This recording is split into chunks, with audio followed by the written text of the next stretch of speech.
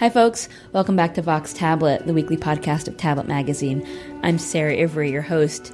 Today, Jerusalemites get taken for a ride. When it comes to urban planning, it's hard to imagine a more complicated place to do that job than Jerusalem. You've got competing religious beliefs, competing claims over land, battles over street names, over history, over pretty much everything. Yet somehow, miracle of miracles, the city planners in Jerusalem have pulled off a coup. It's a commuter light rail, and it began snaking its way through the city 7 months ago. A ride on the light rail costs a little bit more than 6.5 shekels, that's about $1.80, and so far as many as 100,000 people use it every day.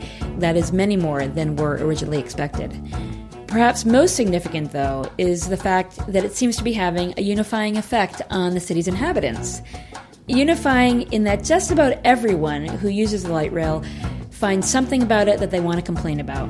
Reporter Daniel Estrin took a ride across the city. Here's what he found out.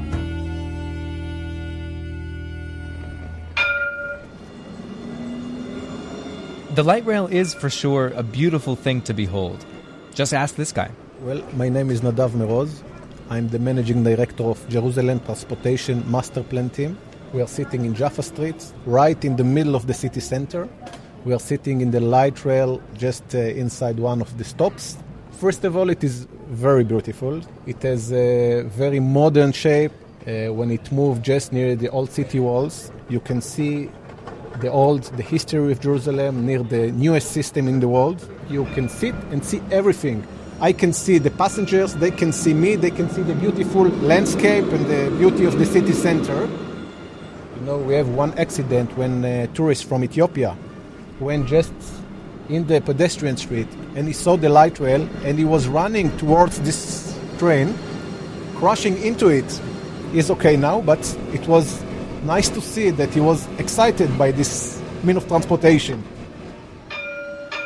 It's true that the train has been met with some excitement, but since it was conceived of over a decade ago, it's also had its share of detractors. Many, many detractors. The Israeli government approved the tram in the late 90s. The idea was to better accommodate a city that largely relies on public transport. Jerusalem is one of Israel's poorest cities, and many people here can't afford cars.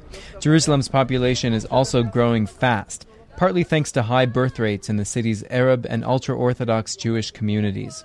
And the government said it needed a better transit system to transport all those people. At the time the light rail was approved, Jerusalem was enjoying a period of relative peace. Soon after, though, the Second Intifada, the Palestinian uprising, erupted. And from 2000 till about 2005, Jerusalem was hit hard by suicide bombers, especially along this road, Jaffa Road. Despite the violence, the government stuck with its plans, and in 2007, after the bombings had mostly stopped, the engineers broke ground. Construction did not go smoothly, but everything went wrong. The cement cracked, the tracks were installed backwards, roads got clogged. Jerusalemites were outraged, and so was the mayor. At one point, he threatened to cancel the whole project. Meanwhile, there was an international uproar about the route of the rail.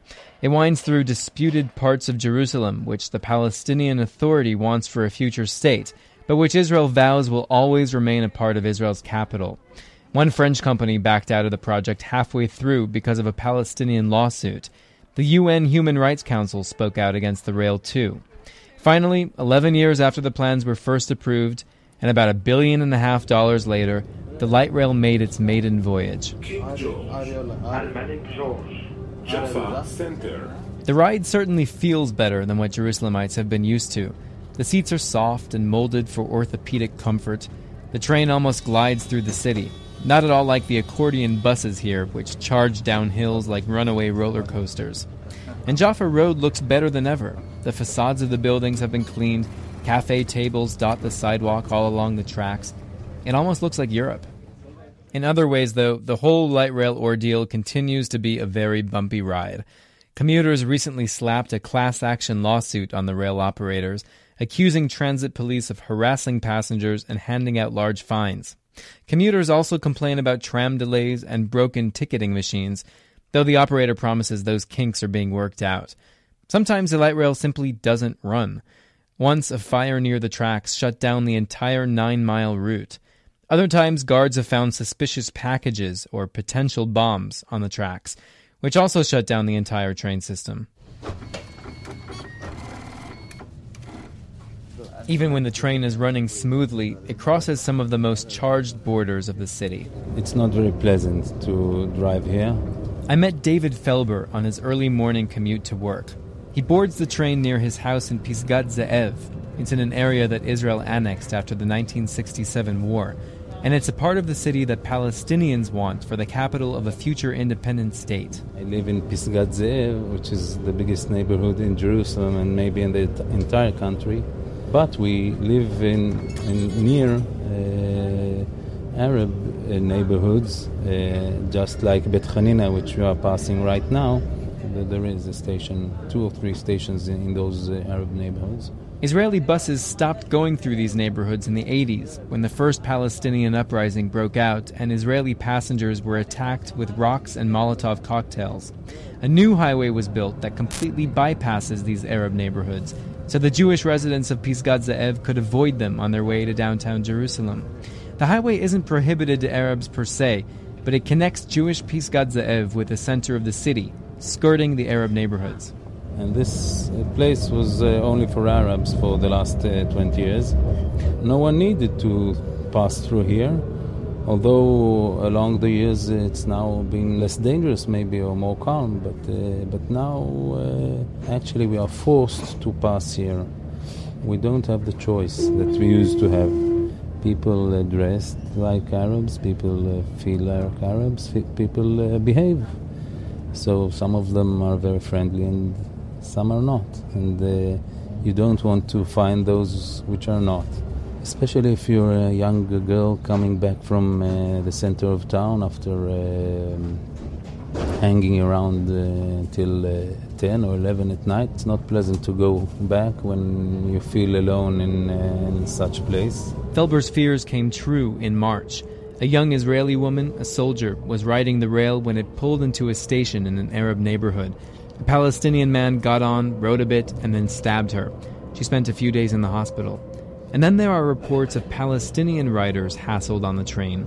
A few weeks after the stabbing, police arrested 2 Israelis suspected of attacking a young Palestinian rider with a wooden board, injuring him lightly.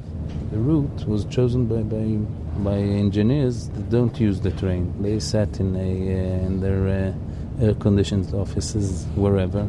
If they had to use it, I'm sure they wouldn't have chosen this route. Even if they thought to give the feeling of united Jerusalem, I don't think it's right. I think people can choose when to feel united and when to feel separated. To me, it doesn't make any sense that you are forced to be united where you don't feel like. Light rail representatives have insisted all along that there's nothing political about the route of the train. The only consideration, they tell me, was to maximize the number of passengers who ride it. Arabs and ultra-Orthodox Jews are big public transportation users, they say, so that's why the train passes through their neighborhoods.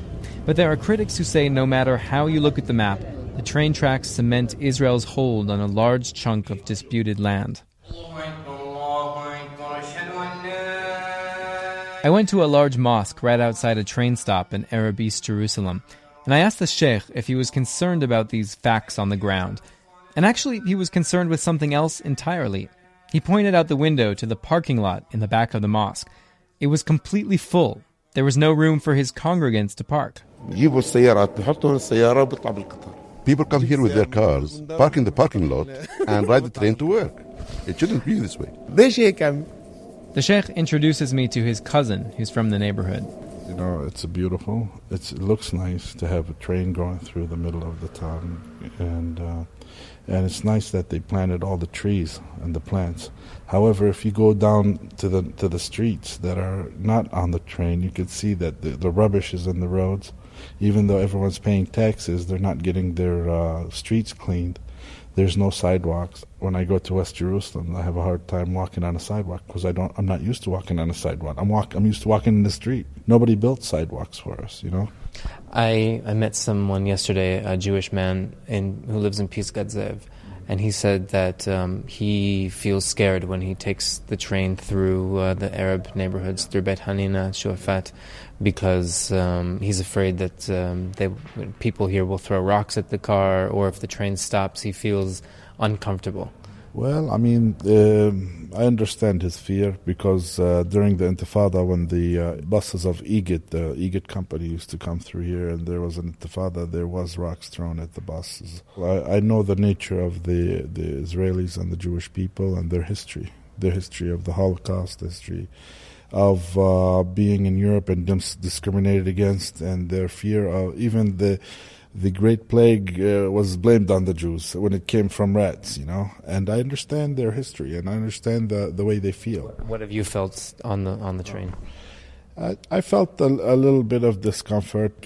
You start feeling, am I guilty of anything when you're not guilty of anything? You're just getting on the train. That's unfortunately the fault of some people that have taken the politics into killing people that are innocent on buses. And I completely wish that never happened, but it did, but we have to deal with it. These people that have done that are sick people. We're not those people.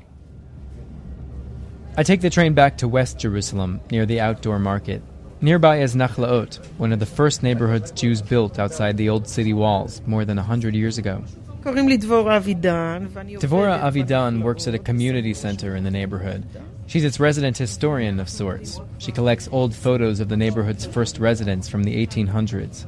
To get to work, she takes the bus to the train, rides the train up Jaffa Road, gets off 2 stops later, and walks to work. She does a lot of thinking about Jerusalem, what it used to be and what it is today. Jerusalem's mentality is more suited to horses and buggies and not a light rail. ירושלים יש לה, כמו שיש בגבינה צרפתית עובש והוא עושה את האיכות של הגבינה, ככה גם בירושלים. Jerusalem is like French cheese. French cheese has mold, and that's what gives it its quality. The same in Jerusalem. There is a kind of mold here that makes this city special. Modernity isn't exactly built for it. The more modern parts of Jerusalem are concealed, are hidden inside its folds. There's something nice about something that's old. It's true, old is nice. But let's face it, new is kind of nice too. Jerusalem's light rail is still a limited and by no means flawless operation, but it does offer riders a smooth, scenic way of crossing territory that for years was a major headache. For those who fear that the train will fundamentally change Jerusalem's character, well, rest assured, just because there's a new tram in town doesn't mean Jerusalem's noise and crowds have disappeared. Especially when it arrives after a long delay, which happens a lot. The masses squeeze inside. Everyone starts to complain that they're stuffing us in here like sardines. A few months ago, I got on a crowded train. A guy behind me said, "It's like the Holocaust in here." And then a young ultra-Orthodox Jewish woman with a large stroller pushed her way inside. She looked like a new mother. She picked up her baby from the carriage and handed it over to a complete stranger. He was a secular Israeli in his late 20s who hadn't shaved in a few days. Then the mother tried to collapse the stroller. She couldn't figure out how to do it. Everyone around her pitched in trying to help. "No, fold it this way. There's got to be a lever here somewhere." And all the while, the stranger was holding the baby and just staring at it with the biggest grin. And I thought to myself, this is Jerusalem. It's crowded and noisy and full of arguments. That's frustrating for people in this city who just want to live their lives, who just want a quiet commute to work, who don't want to worry about their kids being attacked on their way home or about looking suspicious. But as anxious as life is here, there's something comforting knowing that we're all crammed onto this train car together, and that when times are tense, a complete stranger could hand you her baby, and for a few precious moments, it seems like everyone's in this together.